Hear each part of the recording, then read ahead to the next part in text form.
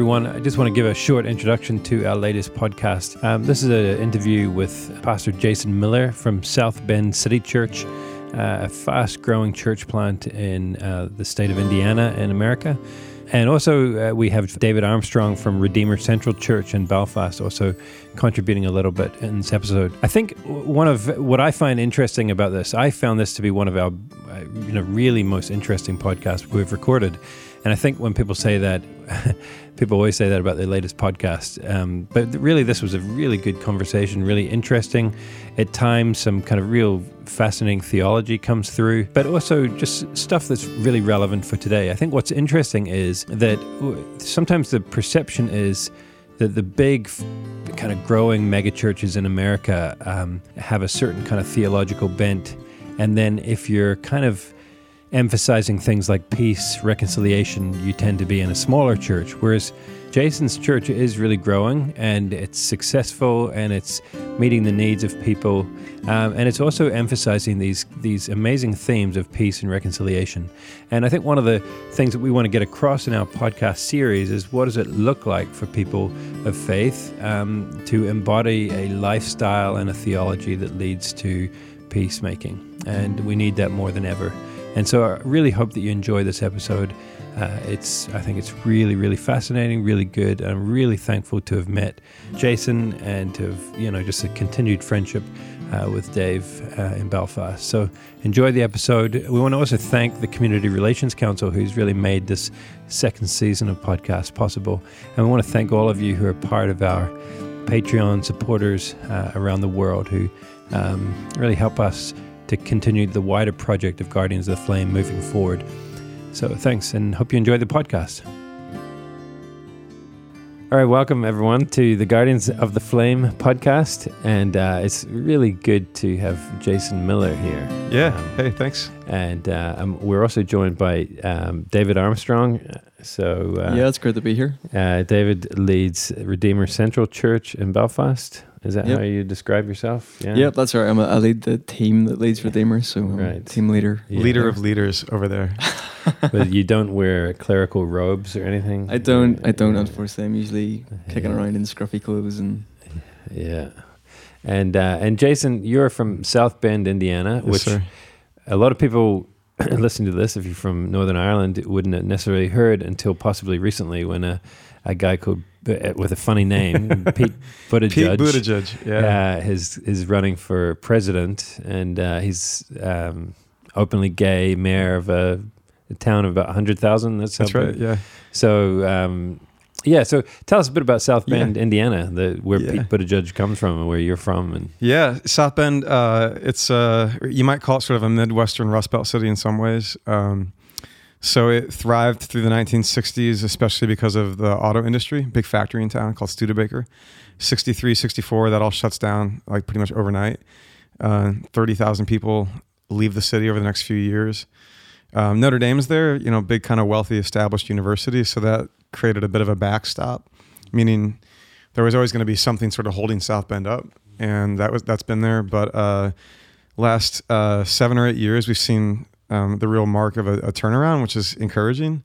There's a lot of factors in play. And now one of the things that's happening is our mayor's running for president. Yeah. And so a lot of people who haven't heard of or cared about South Bend are starting to hear about it. And he's kind of all over. Last night he was on Fox News for an hour town hall. He was SNL did a sketch making fun of him on Saturday, so you've made it. Yeah. So that's what's going on in South Bend. And you've met him, have you? Yeah, small town. Pete does a clergy roundtable pretty frequently, so we've had some meetings together and a couple of conversations here and there. Oh, wait. So if he became president, then you would potentially, be close to the Oval Office? I highly doubt it. No, I don't think so. Yeah. He's a faithful Episcopalian, which means my brothers at St. James Episcopal down the street have the proper claim on pastoral relationship to Pete. Yeah. Okay. So, and then what brings you here, Jason? Yeah. And maybe David, David, why don't you just tell, why did you bring Jason here? How did you meet him? And so about 2 years ago, I think I was listening to a podcast by a friend of ours now, a mutual friend, Luke Norsworthy. He has a podcast called Newsworthy with Northworthy, and Jason was a guest on there. And I was really struck by just some of the conversation, particularly what Jason was sharing about this new church project that he had began in South Bend, and his own personal vocation and calling to that, and trying to find new ways and expressions of faith. And so I was like thinking, wow, that sounds similar to what myself and my team and our community in Belfast are trying to do. So I just shot him an email, and like Jason's super kind and quick to get back, and he's like, love what you're doing there, it sounds great, let's connect. And then I think a couple of months later, Jason was organising a little retreat with fellow friends and leaders in particularly the United States. So we like hit up an Airbnb on the lake in Lake Michigan. Lake Michigan. Yeah. And he just invited me out. We'd never met. I think we Skyped once, and so we hung out for a few days, and I got to know Jason, some of his friends, saw the community they're doing there, and we just established a friendship, a connection, and we've kept in touch ever since. And so yeah, Jason's been out to Belfast now twice through the connection with us. I think three times all in. And he's just an inspiring guy, and we love what he's doing. And yeah, he's inputted into our community already, even in this recent trip. That's great.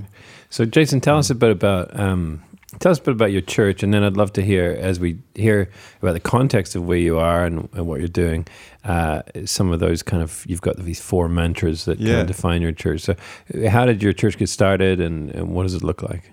Yeah, long story short, I guess. A calling got stirred up inside me back in 2010 to be a part of a new church in a city somewhere. And it took from 2010 to like 2015 to realize that the context for that calling was my own city. I spent a long time thinking it was probably someplace else. And in that way, I'm probably like a lot of people in South Bend who maybe thought about leaving, and then for one reason or another lately have decided to stay. So that's a big piece, and South Bend's an important part of the context because it's a beautiful city that I think has had a lot of stories told about her and within her that aren't really true of her, meaning stories of decline and emptiness, when I don't think that's actually true of South Bend, but it's easy to think that of that city. I was also on a theological journey, kind of had my own version of what a lot of people are talking about in the last few years, of maybe the mode of Christian faith that you were handed growing up. At one point you woke up and it just didn't seem to hold water.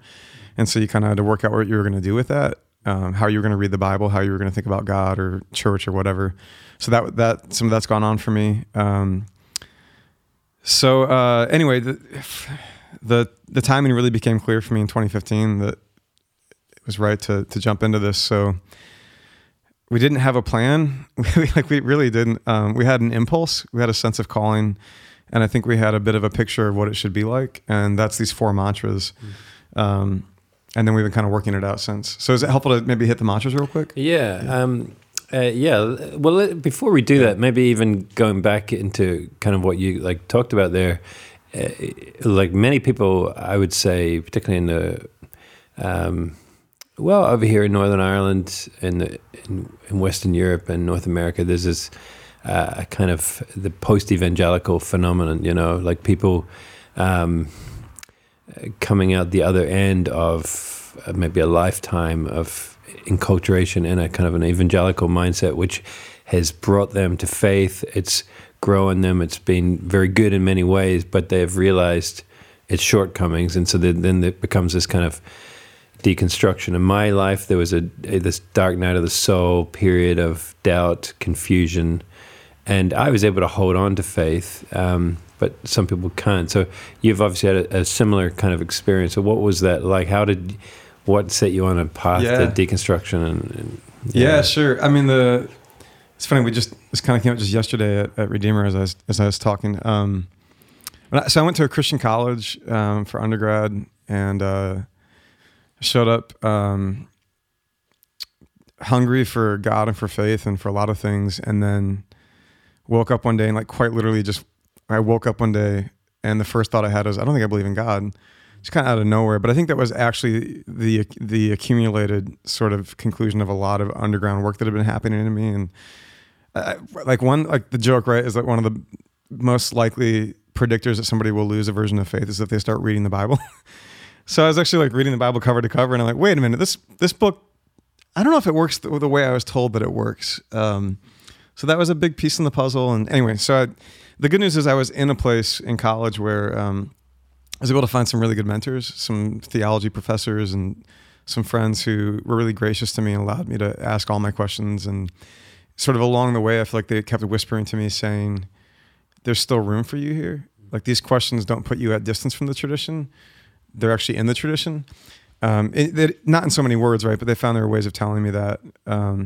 So that was really helpful. I also was on a really, really intensely painful mental health journey in college, confronting some trauma from childhood that led to a really dark depression that lasted like 4.5 years. Spent 10 days in a hospital, just grieving some trauma that I didn't know what to do with. So that was a really important layer.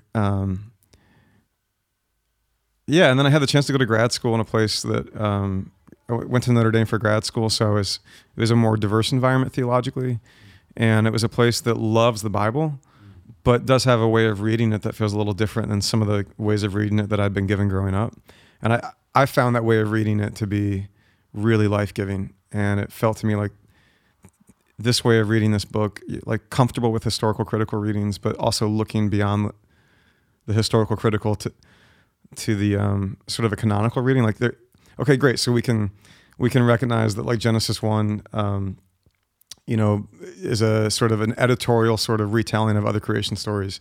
It's a great historical critical observation, but then why would they have done that, and kind of pushing beyond that to why God would have used that retelling. And like found a lot of life in that. And so then I think back to the new church, I realized I was given access to some mentors and some learning spaces that helped me find faith on the other side of some of that deconstruction that a lot of my friends didn't have access to. And so I think one of the motivating factors for our church was like, could we be a community where you don't have to go to grad school or seminary to be in a room with people who are asking some of these questions and digging in? Yeah, which is, I think, is the exciting kind of challenge for many of us who've been asking a lot of those questions. And could we see a much broader kind of movement of people following Jesus in a way that is creative and has imagination, takes the Bible very seriously, but doesn't read it as a flat kind of two-dimensional kind of book. Doesn't read Genesis 1 as a historical kind of story about how God created the earth 6,000 years ago, or whatever it was, and the dinosaurs and the humans are walking around the Garden of Eden together, So I think I think for the evangelical construct is it's so helpful for a child to kind of, but it becomes so unhelpful when you move beyond that in a way, like it's so helpful to go, oh, God made the earth. That's really good. And then he flooded it and killed everyone and gave us a rainbow to remind us that he won't do that again. Well, that isn't the thing, and it all took 7 days, that creation, and it's all very simple, and you can tell it in kind of children's stories, and it just can fit nicely, but it really starts to unwind when you start to really think, why did he do that? What, and then if you question that whole even narrative, what Genesis 1 is not a historical retelling of actual historical facts, it's poetry, and I think, and therefore I think, for like you're describing it sends people into a tailspin of some depression, losing your faith. What am I going to do? What's my life worth? So that can be a big deal. But you've been able to kind of emerge out the other end. Yeah. Still loving the Bible. Yeah, I honestly think I love it more today than ever. I certainly read it a little differently in some ways. Yeah. But I don't think it's like a lower view. And I'm not the only one to say this, right? A lot of people are saying that like a literal reading isn't a high reading. No. I think it's actually a pretty low reading. I think people are afraid that maybe to embrace historical critical reading is will like diminish its impact. But like one example I'll sometimes tell is I was studying the prophets at Notre Dame in grad school, and so I had this really brilliant professor from Duke. She's incredible, but it was a very historical critical reading. And so a little example would be that whereas I might have grown up in an environment that would have needed Isaiah to have written all of Isaiah, she, sort of embraced the academic consensus that Isaiah probably wrote chapters 1 through 39, and then maybe a second generation disciple wrote 40 through maybe whatever, Deuteronomy, Trio, Isaiah. So we're in the classroom one day, and she's just offering the literary textual evidence for that sort of historical critical conclusion. And then she says, so if this is true, she says, then Isaiah 40 is the first words of the text written in exile. So a pre-critical reading would say that Isaiah wrote all this before they went into exile. But if you relocate chapter 40 through 55 in exile, then chapter 40 is written on the eve of their liberation. And she began to kind of paint the circumstance of that liberation. And she said, it's great, you're in exile, and your liberation means you get to come home. She said, the problem is it's a 900-mile journey by foot. And she said, when you get home, you're returning to a decimated homeland and a desecrated temple. And once you're home, you're not even home, because then you have to start rebuilding. And she said it's in that context that God gives Isaiah the words that says, young men will walk and grow weary and run and grow faint, but those who wait upon the Lord will renew their strength. And the whole time she was talking about the long journey home, I was struck by the face of a person I love who was deep in an addiction journey. And I prayed often for his recovery and his return. And I had known for a long time that the day that he got sober, there would still be a long walk home. Yeah. And I was in my prophets class, just started weeping. Wow. And Isaiah 40 had always been like cute and inspiring to me. But it was once she sort of placed it in a context that you really only have access to if you're willing to embrace a historical critical reading of it. Yeah. That it just, the words leapt off the page and grabbed my heart and built my faith in a way that I was really desperate for. And so that's just like a moment there where I thought, this is an example where like this approach isn't like a threat to faith. In many ways, I think it lets the Bible loose on us again, and lets it speak again. So I was really grateful for that. Yeah, and begins with, in the desert, prepare the way for the Lord. You're in exile. Yeah. This is the way to. This is the place to start moving.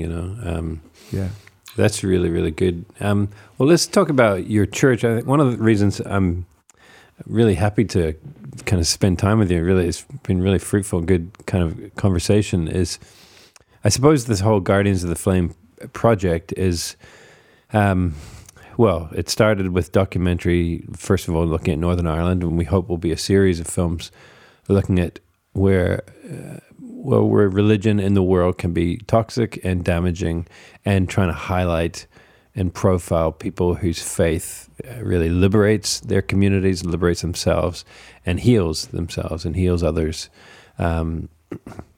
And so then the podcast, we're just trying to interview people who are on that journey of trying to disseminate a faith that is healing and beautiful and brings life. And it really seems to be what you've been after in South Bend.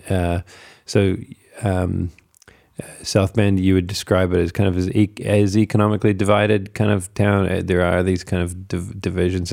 Yeah. And into that environment, you've kind of sought to build a church that will speak life into all of those realities. And from it, then you've got these kind of 4 mantras. So do you want to start telling us about that? And Yeah.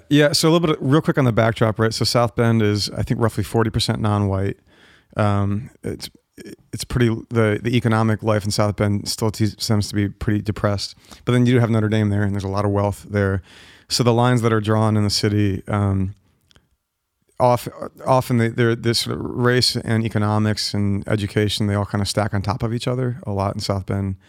So one of the things we dreamed of is like, could you be a church where a member of the Notre Dame community and a member of the homeless community sort of experience equal belonging, and neither of them is a project and neither of them is a target, but somehow what's happening in this community, it becomes a place of deep and real belonging for both of those people. They like belonging to each other, So yeah, we began thinking about what kind of church we needed to be, and I kind of hate the language of values, because it just feels like those are the really abstract, impotent things that you put on the wall and forget about. But I like the idea of mantras, because I think the word mantra assumes that you're saying it on a regular. A mantra is a thing you say over and over again, right?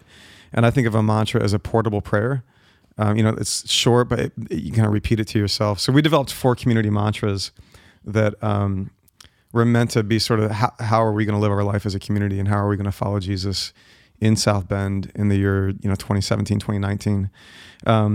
So we have 4 of them. One of them is a little cheeky, but they're all kind of meant to describe that. First one is sushi, not fish stew, which is really just a way of talking about simplicity.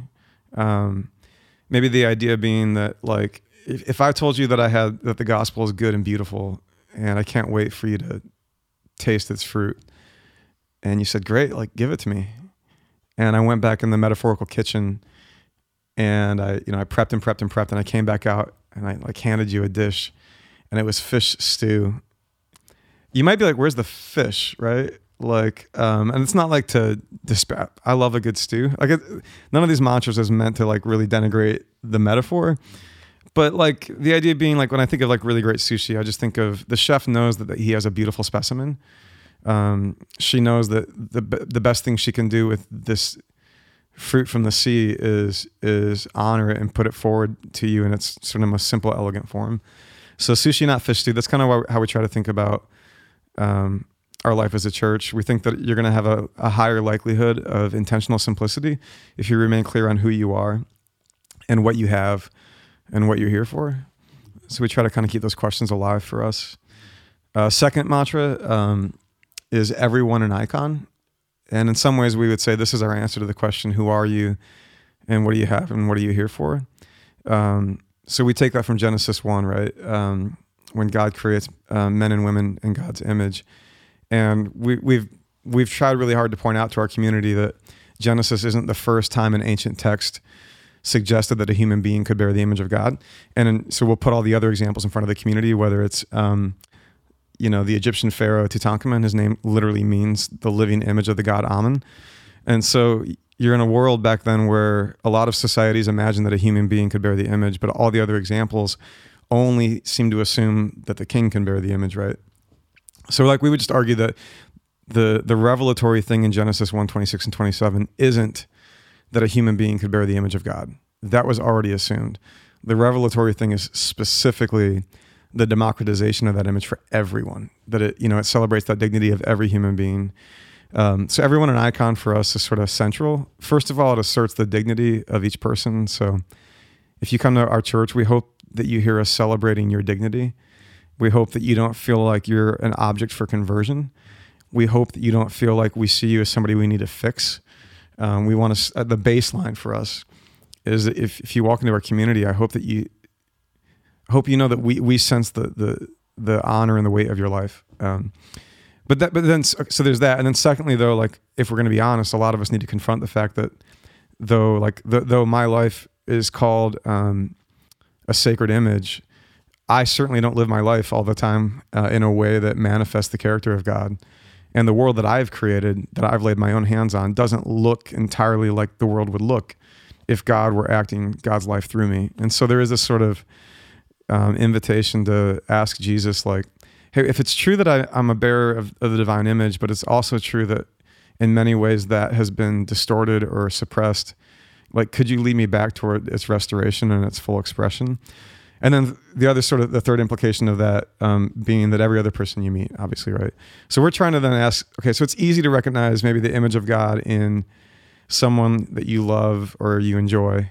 So we're just trying to ask, where are the places and who are the people or the types of people or the tribes of people among whom we would each have the hardest time seeing that? And so can we move toward the other really proactively, right? So not only seeing that we are icons, that our friends, our neighbors are icons, but those people we don't necessarily like. Yeah, and we would kind of, the word's multivalent, right? Because icon also, an icon in religious practice is a sacred image that's meant to help you see the divine. And so we would argue that the other is actually the greatest icon for you, right? Because if you can learn to see if you can learn to see God in the other, that's probably more formative and more powerful for you than learning to see God in your best friend. And the people that look like you. Yeah. Because then you're just returning God, God made you in his image and you return the favor. Yeah. And so that seems really helpful when I look, we live here in Ireland. America seems to be an increasingly polarized place. And I think that kind of polarization is taking off around the world. Not just, obviously there are historic conflicts like here, the British-Irish one or whatever, but certainly the kind of the culture war thing is just, it's kind of spreading. You see in South America, Central Europe, Eastern Europe, here in Western Europe and Northern Ireland, these kind of culture war polemical kind of issues are kind of creating dividing lines, and people are thinking we need to draw lines in the sand. And into that, I can imagine a church and a discipleship that is imploring people to see people who are different from them as an icon of the divine is a very healthy, healing thing. I hope so. I think we've known from the beginning that we could put the mantra on the wall. That's great, but we're gonna like put our money where our mouth is a little bit. So by having the mantra on the wall, we've felt compelled then to lead into areas that, like, even I'll admit, like, feel precarious. When we talk about racial justice at our church, for some it can feel like we're being divisive, right? When we talk about the inclusion of our LGBTQ brothers and sisters, it can feel like we're being divisive.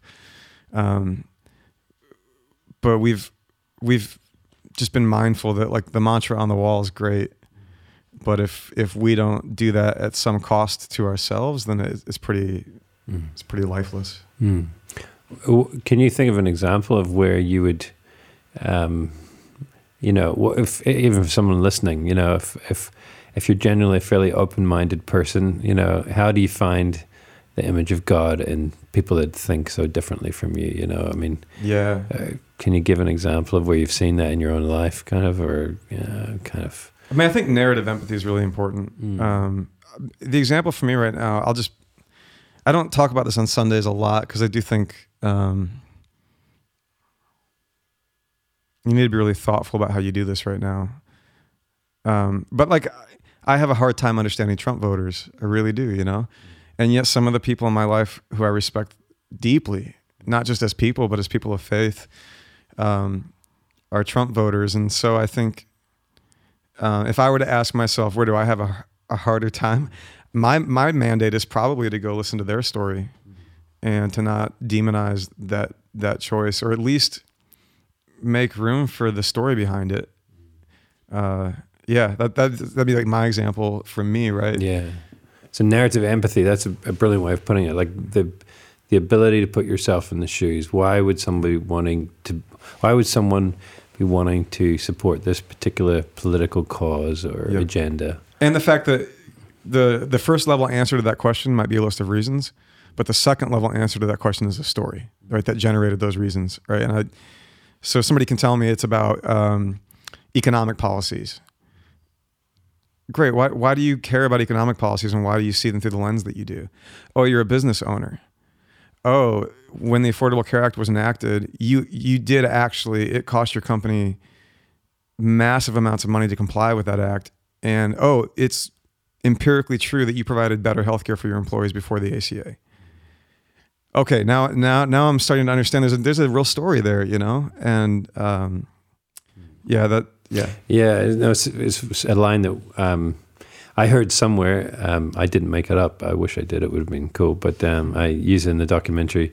Our identities are what make us different. Our stories are what make us the same. I loved that line. I remember that. Yeah, yeah. Because, I think stories do unite. We've all got a story of a relative who's sick, or someone who's lost their job. I think there is that stories enable us to find empathy, and sadly, I think, I guess it's the kind of the echo chamber of social media and the way our modern world works is we don't have time to hear the stories of each other. All we have time for is is hearing their little Facebook status or their little Instagram or Twitter, which kind of sets us off on well, I disagree, I hate what you're saying, and so we're not listening. There's no listening. It's just we're talking in 140 characters or whatever it is. Yeah. Not able to hear the deeper kind of nuances of our stories. Don't you even think? Sometimes I even wonder if we've been taught that to even listen to the story of your enemy or your other or whatever, that like even that is somehow a betrayal of your tribe or your the side that you're representing. I think sometimes even just the act of making space for their story, you might feel like you're betraying something, which we're not going to get very far with that. Yeah, no, totally. Yeah, if you want to hear them, I remember somebody saying, why would you even talk to that person? Yeah, exactly. There's a fear to even talk. I mean, that was our political process here to this day is perpetually gridlocked by the inability of opposing political sides to even be seen to be in the same room together. It's well documented that the two major divided parties won't even shake hands in public, because one would say, well, the other party are all just a bunch of terrorists, so we literally can't, if I shake their hand, if I'm seen to shake their hand, I will lose voters, people will leave us and go to this other party. So they have to keep this kind of distance. What are the other? Those two mantras. What are the other two in your church? Yeah, the other two. One is practices, not performances. We kind of mean that in a couple of ways, right? I mean, sort of a basic gospel of grace, like your faith doesn't have to be a performance. There's nothing to prove, nothing to earn. Also, though, for a church, like we're trying to create a sort of a more of a practiced space than a performance space. So that hopefully shapes how we gather and what we do when we gather. And then lastly, fields, not factories. Okay. And this sort of comes out of the sense that a lot of how we think about church and like discipleship and formation has sort of it has imbibed an industrial sort of imagination without even maybe knowing it. And so when we design systems of formation, 7 steps, 7 programs to take you from, I don't know, reprobate to saint or whatever, that I think a lot of the books that are being written and the voices that maybe would prescribe those kind of systems, I'm sure if you were to ask them, they wouldn't say, yeah, the soul works like a factory. But it just felt like a lot of the paradigms that there's just some radical differences between an industrial imagination and an ecological imagination. Like in an industrial imagination, control is like a really high value, but in an ecological imagination, you like you're going to be disabused of any myth of control. When you're in the field, like the weather's not yours, right? So there's a lot of differences there. Factories don't have seasons, but fields do. So as we're trying to say this kind of applies to all of life, not just what we do as a church, but fields, not factories, which is ironic because my church meets in an old factory. Oh yeah. So just talking about ecological imagination, I love that phrase. You've got a couple of great phrases, Jason. David, you're in Belfast, a church that's about 10 years old. Yep. What do you think that looks like for you in the Belfast context or in the Northern Irish context, ecological imagination, having a fields, not factories? Yeah, well, it's interesting because we don't probably don't express our values or the ways that we think about things as mantras. It's not as cool as that, but interestingly, like kicking around our community from really the early days, we've had this effectively it is a mantra. It's like a saying, which is we want to build walls, not gardens. Build walls, not gardens, and build gardens, not walls. I'm sorry, let's get that the right way around. That's really important. Really interesting. Like build walls. Talking about Trump voters. That's really good. Yeah. Well, and Belfast doesn't know anything of problematic walls. Yeah, exactly. That's we exactly need more walls. Yeah, good. So Redeemer is a really progressive church. Absolutely. Yeah. So build gardens, not walls. Exactly. Okay. Belfast doesn't need any more walls at all. So build gardens, not walls, and it's it's really, I think it's captured some of what Jason's been sharing already, and that following the way of Jesus, to me and to us in Redeemer, seems to be less about dividing walls and dividing lines, particularly in the context of Belfast, which is, as we've already talked about, doesn't need any more walls. Walls that are described as being walls of peace are actually walls that Johnny, are built right through the middle of communities and keep them separated, and where the gospel is actually practiced faithfully in the way of Jesus, we see life blooming. There's a Psalm 84 is a really important psalm for us in Redeemer. We walk through the valley of Baca and make it a place of springs. And so where the people of Jesus are walking, where the people of God are walking, barren land should flourish and become a place of life. And just that call even to build houses, to plant gardens is also like this sign, I suppose, of demonstration, a practice of commitment to that we're not just tourists in a place, but we're like residents. And if we were tourists, we wouldn't really hang up pictures on our walls. We wouldn't really build gardens. We would just pass through the place transiently. But I think people who make a home somewhere, who like incarnate into a place in time, you tend to find yourself planting, putting down roots. And my wife and I actually this weekend, we've just been doing that very thing. We have this small little piece of land in Belfast, and we call it like a yard, but like Jason calls it a patio. It is a patio. We call it a patio, 5x5, just out the back of our terrace house.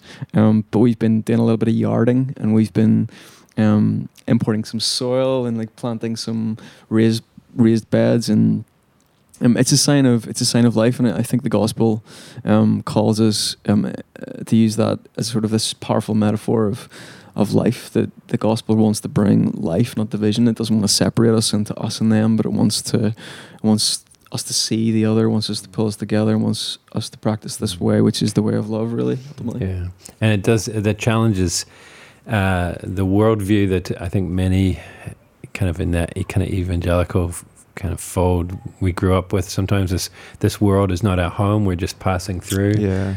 So you don't want to plant a garden if you're just passing through. Exactly, you don't want to you're living for your eternal destiny, not for now.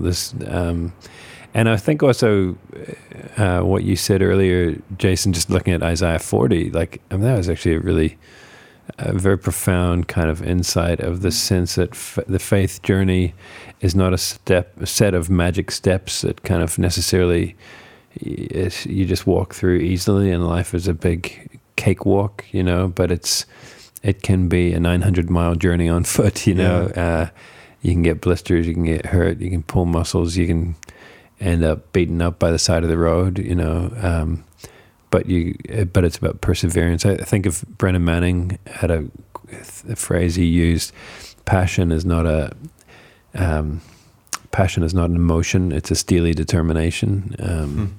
And that sense of the life of faith not being an emotional high, but a kind of a set of disciplines of perseverance, of steely determined walking. Eugene Peterson calling it a long obedience in the same direction.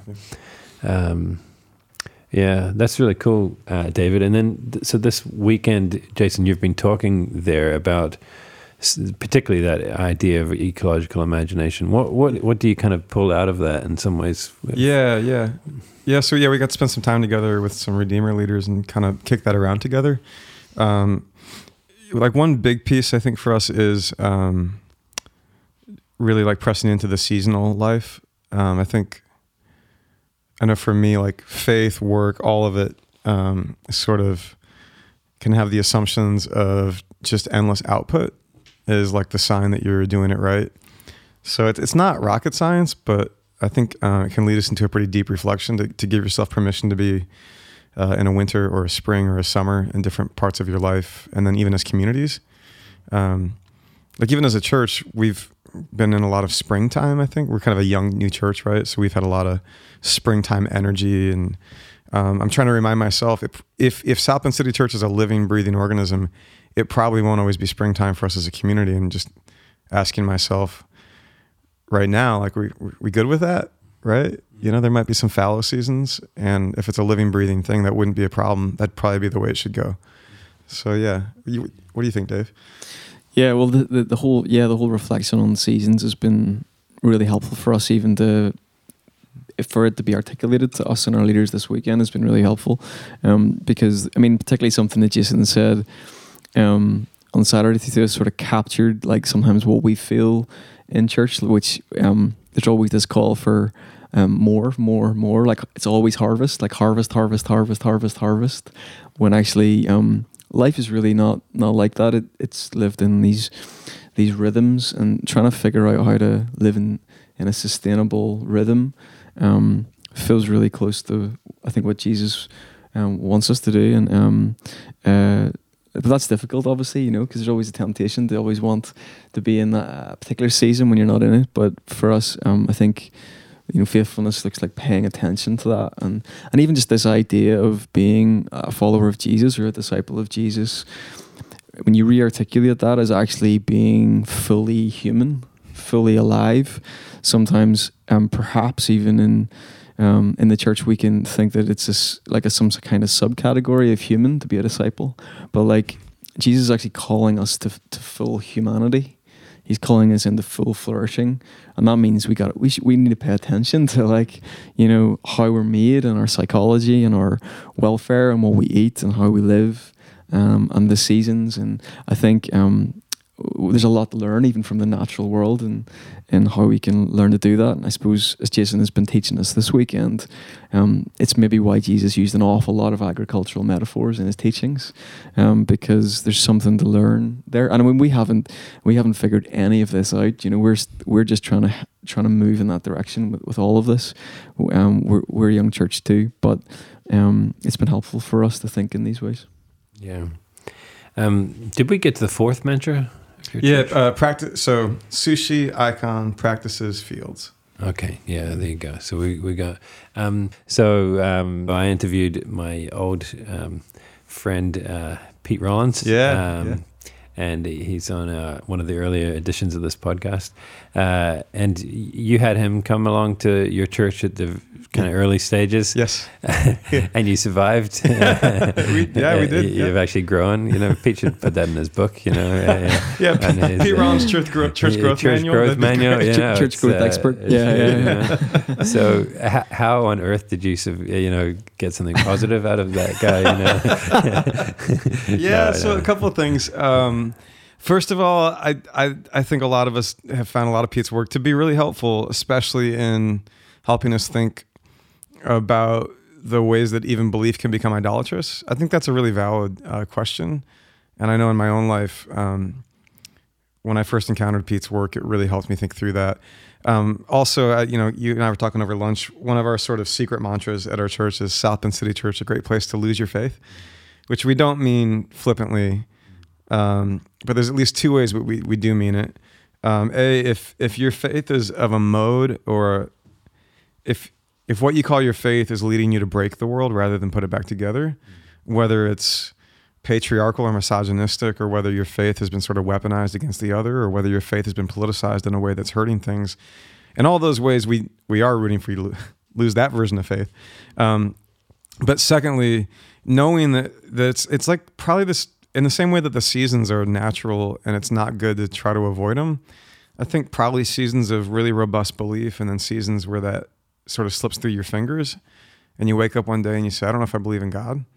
I think it's probably part of most human journeys. And I think one thing Peter has been doing for the church has been making room for that. And so we wanted to bring him out to just say, we're going to normalize that here in the community. We're going to say that that's a part of the journey. And so we just, early on, it was important for us, I think, to say, you need to know a little bit of what we're aiming for as a community if you want to jump into this thing. And I thought I'd bring Peter out, and if maybe he'll scare away some people, and maybe that's okay, you know? Yeah.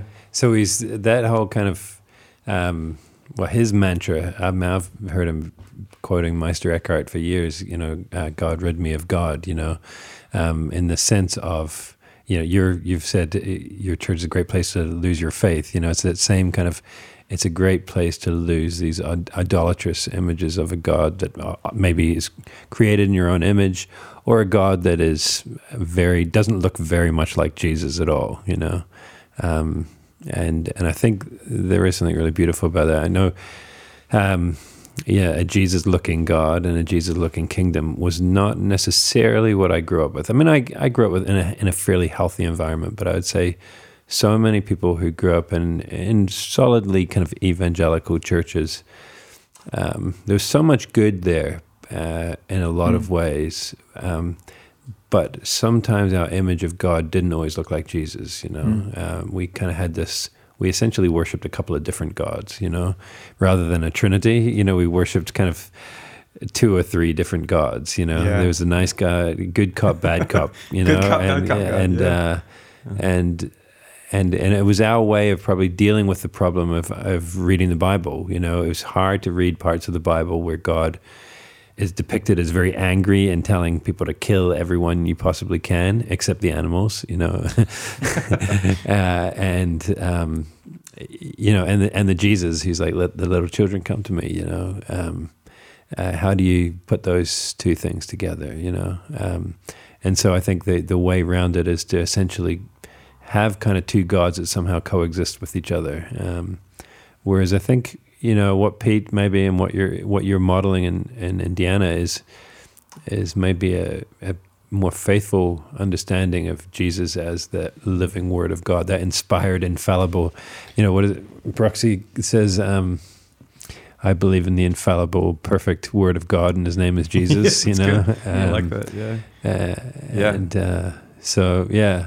One of the other, obviously, strong emphases that I've been involved in with this documentary is looking at areas of conflict, and that has been also a kind of something that's been part of your life a little bit over the last few years.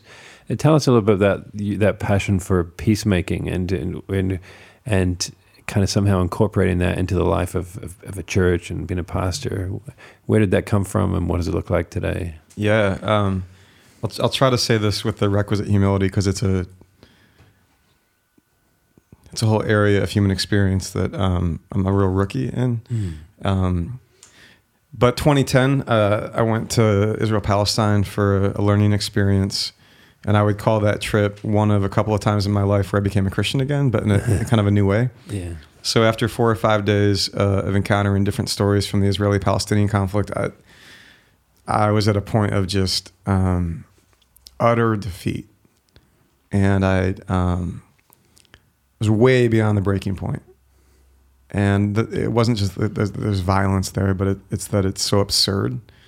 You know, it's watching video footage of a playground with 10-year-old children playing, being blanketed by tear gas canisters as a response to something that one 17-year-old boy did, throwing a rock the night before, or it's meeting with a Israeli mother whose son, who had no interest in serving in the Israeli Defense Force but did so because of the mandate there, was picked off by a Palestinian sniper in cold blood. I mean, like, you know, how many of those stories can you hear in one day? And for us, it was 4 or 5 days in, and I was at a real kind of sort of an existential crisis. Like, it was like, if this is the world that we were creating, I'm not sure I can be a Christian in this kind of world, because what's the point? I'm not even sure I can be in this world. I mean, it was a really dark moment for me. And the phrase I kept hearing in my head is like, there's no way this gets better. There's just no, when it's this deep, when the history goes back that long, when each side's story has so many points of evidence about the wrongs that they have suffered, like, how do you dig out of that hole, right? So the phrase I kept hearing in my head is, there's no way this gets better.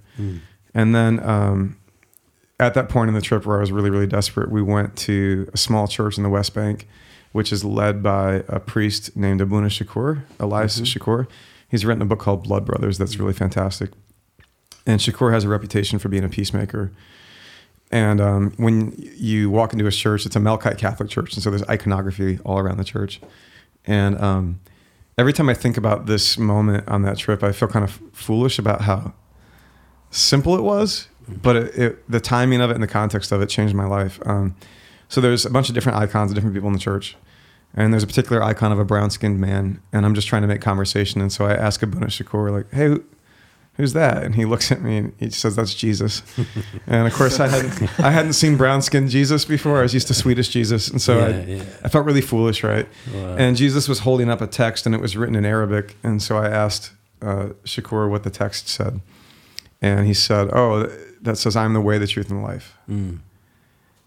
And it was a real before and after moment in my life, because when Jesus says, I'm the way, I had been taught to read that in a sort of, gateway to afterlife reading. But in that moment, because for 3 days I've been saying there's no way this gets better. I heard that Jesus saying, I'm the way, like in a different way.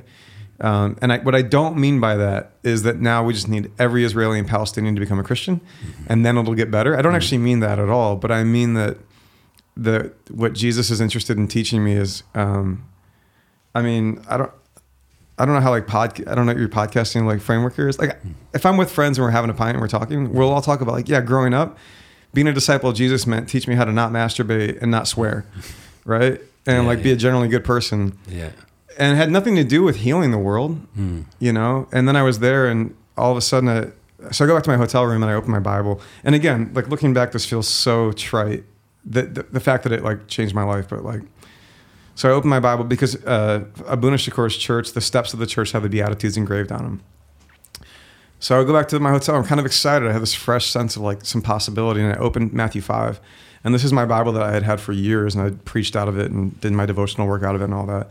And most pages were all marked up, a sign that I had well traversed those pages. And I turned to Matthew 5, and it was just pristine, just utterly untouched.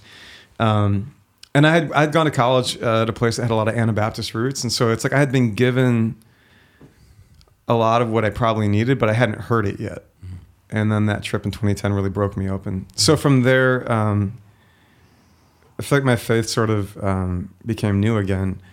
But it was different in the fact that now what I was asking Jesus wasn't just, how do I become a personally good person, or how do I know God? But I was also asking Jesus, how do we put things back together? And so now I keep finding myself drawn toward places, whether it's Belfast or Israel, Palestine, or places in the world where people are really digging into how we put things back together and how Jesus is offering resources for that. And that's what I love about being with Redeemer. My first time in Belfast, I saw this church. You look one block in one direction and you see this, massive Catholic church. You look one block in the other direction, you see this massive Protestant church. And I know that those faith identities have sort of been grafted onto a political conflict in ways that aren't entirely fair or true. Yeah. But still, you just feel the way that even, so that's why I love coming here and being with Redeemer, just the spirit and the learning that I get from that community. And it's why I'm trying to go other places. But also, obviously, the other important question for us is in what ways does South Bend need put back together? And if we're a community following Jesus, then what's that going to call for from us?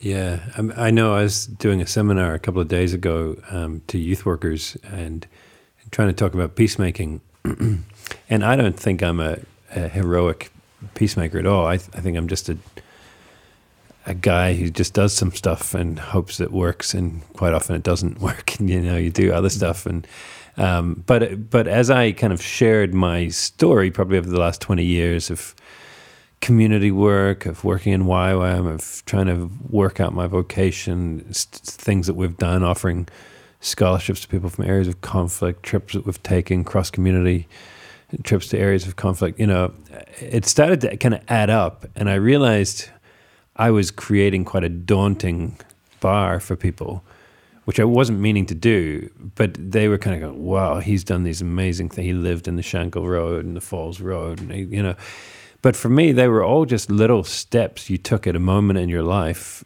and they were maybe difficult.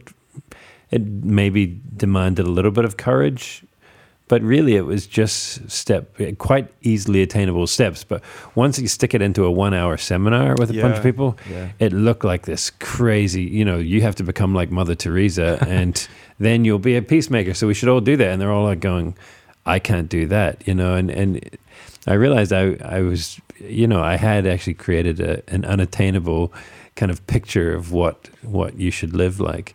And I think, I suppose what you're kind of unpacking there is much simpler, is how do we heal the world, and it is taking these little steps, which over a lifetime will end up looking quite amazing. I mean, wouldn't that be incredible? You've got 700 people or whatever going along to your church. If they were all just taking small little steps, what is that Mother Teresa quote? We've got it on our back gate here in our community in Rostrevor. We can do no great things, but small things with great love. And yeah, I guess we can take, in an ecological imagination, we take small steps. We plant a seed. Yeah. Yep. It slowly starts to grow, and after a time, we look back and we see this beautiful thing of beauty. Yes. But it starts with a small step, Yeah. And I guess that's what we're all trying to encourage people to do, is these small steps, which may take some bravery. What do you think, David, in a Belfast context, would be some of the small steps that we could take, or that you've taken, or your community's taken? Yeah, I mean, I suppose there's a simple practice, I think, that we maybe in the church don't execute enough, which is the practice of listening.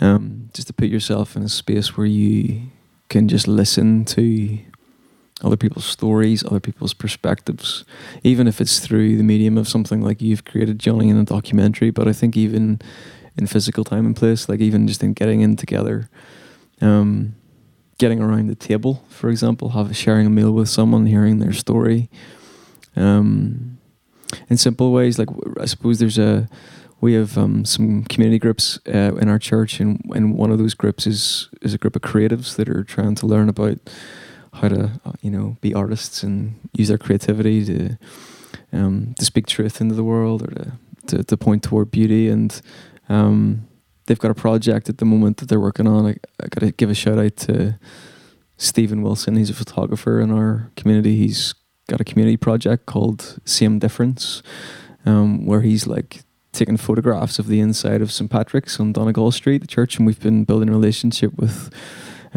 Eugene O'Neill there, the priest, and learning about his parish, and instead of being ignorant toward the Catholic community and that part of the city, and we're trying to learn. And so we're actually hoping in the next number of months to put on an exhibition with these photographs, where the inside of St. Patrick's Sanctuary is displayed photographs of the inside of our church. And in our church sanctuary, the inside of our church sanctuary will have photographs of the inside of St. Patrick's, and under the umbrella of Same Difference. And Stephen's publishing a book by the same name. And I suppose it's just one small way through art, through the medium of photography, to begin to, I think, practice listening. Instead of always speaking, but just to hear, to see. And I think that can play in 1,000 different ways. Obviously, it's just a small example of that, but I think it gets under the skin a little bit when you begin to do that, and you make time for that listening. Yeah. So you're talking about listening. You were talking about narrative empathy before. I just last week we hosted a screening of the documentary in your church, David, and afterwards we had a conversation between Beryl Quigley, whose husband was killed by the IRA. He was an assistant governor of the Maze prison, and Liam McCluskey, who was a hunger striker, had been part of the INLA, one of the offshoots of the IRA, part of the Republican movement. And as I talked to them both years later, they sit on the same couch. They have deep affection for each other. There's forgiveness on both sides from towards the other. Beryl's husband would have been the governor of the prison when Liam would have been on a hunger strike there. And a couple of years later, he's shot. But as I talked to them both years later, and kind of, how did you get to where you're at? And they're both happy, healthy people. Beryl is one of the kindest people I know. There's not an ounce of, you don't detect really an ounce of bitterness. And as I talked, I realized that maybe empathy was maybe one of the single biggest ingredients to where they got. Both of them at times in their life where they could have been so enraged. Liam McCluskey was in the Bloody Sunday March in Derry when shots started getting fired. He was at the back of the march. He had been at the front, but it got tear gassed, and so I ended up at the back, kind of regaining consciousness when bullets start firing and people start dying. Yeah. And that really set him off on the journey to joining the Republican movement. And yet, both of them in their moments of deepest need asked the question. For Liam, he prayed the prayer of St. Francis, help me to understand as much as to be understood, you know. And he was like, I wonder what it would be like to be a young British soldier coming to Northern Ireland.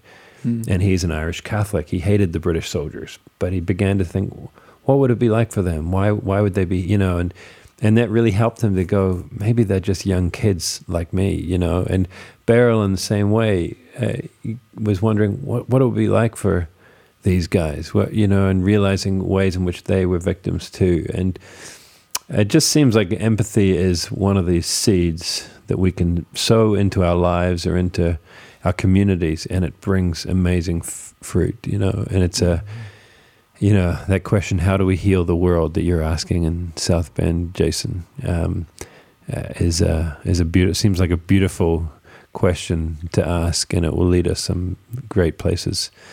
Is there anything you want to kind of finish with, and we'll wrap this podcast up, and that kind of just your reflections on being here, or, you know, your thoughts. Maybe the one thought that was kind of rattling around for me as we were talking here was that when Jesus says, "Blessed are the peacemakers, because they'll be called children of God," I used to think that was really sentimental and beautiful. And then I met some bona fide peacemakers. And I think the way I hear that blessing today is the reason Jesus says, "Blessed are the peacemakers, they'll be called children of God," is because he knows that once you really try to make peace, you're going to have to forsake your tribe, which means you'll be an orphan. And I don't know that anybody gets to enter this work very meaningfully without some of that experience. And as you guys were talking earlier, you're talking about politicians that can't be seen meeting with each other because it'll be seen by their tribe as a betrayal. And in that way, I think we can preach all day long about knowing you're a child of God, and that'll be theoretical for us until we follow Jesus into the conflict in our neighborhoods, in our world. And once you find out that it costs you a little bit of your family of origin, metaphorically speaking, then you'll be out there in a wide open space, and you might be a little bit alone, but then I think you'll find God whispering to you about his parental care for you in a way that you were longing for. And then you'll look back on the tribe that you were afraid to leave behind and realize you were foolish for ever being afraid, because there's a way of being alive, which might be a little bit alone sometimes, but is found in that sense of belonging with God that he's promising for anyone who goes into that work. That was rattling around in my head as we were talking. Yeah. Thanks, Jason. Well, there's so many ways in which I could see that relevant to us. And so thanks for being here. My pleasure. We're going to follow with interest this guy Pete Buttigieg, and see South Bend, Indiana mayor, what comes of him. But I think we're going to follow what you're doing as well in your church. And thanks for coming to Northern Ireland and really investing in us. And we need voices like you. And thanks for being a great inspiration and example to us. Well, I'm here to learn, so I'm really grateful to Redeemer and Dave and to you for having me. Yeah, it's brilliant. Thanks, Jason, and thanks, David. Yeah, it's great to be here. Love Redeemer Central Church. You're doing some really good stuff up in Belfast, so thank you. Good to have people from the Big Smoke coming down here. So, all right. Breathe some fresh air once in a while. Yeah. All right. Thanks, everyone. Bye.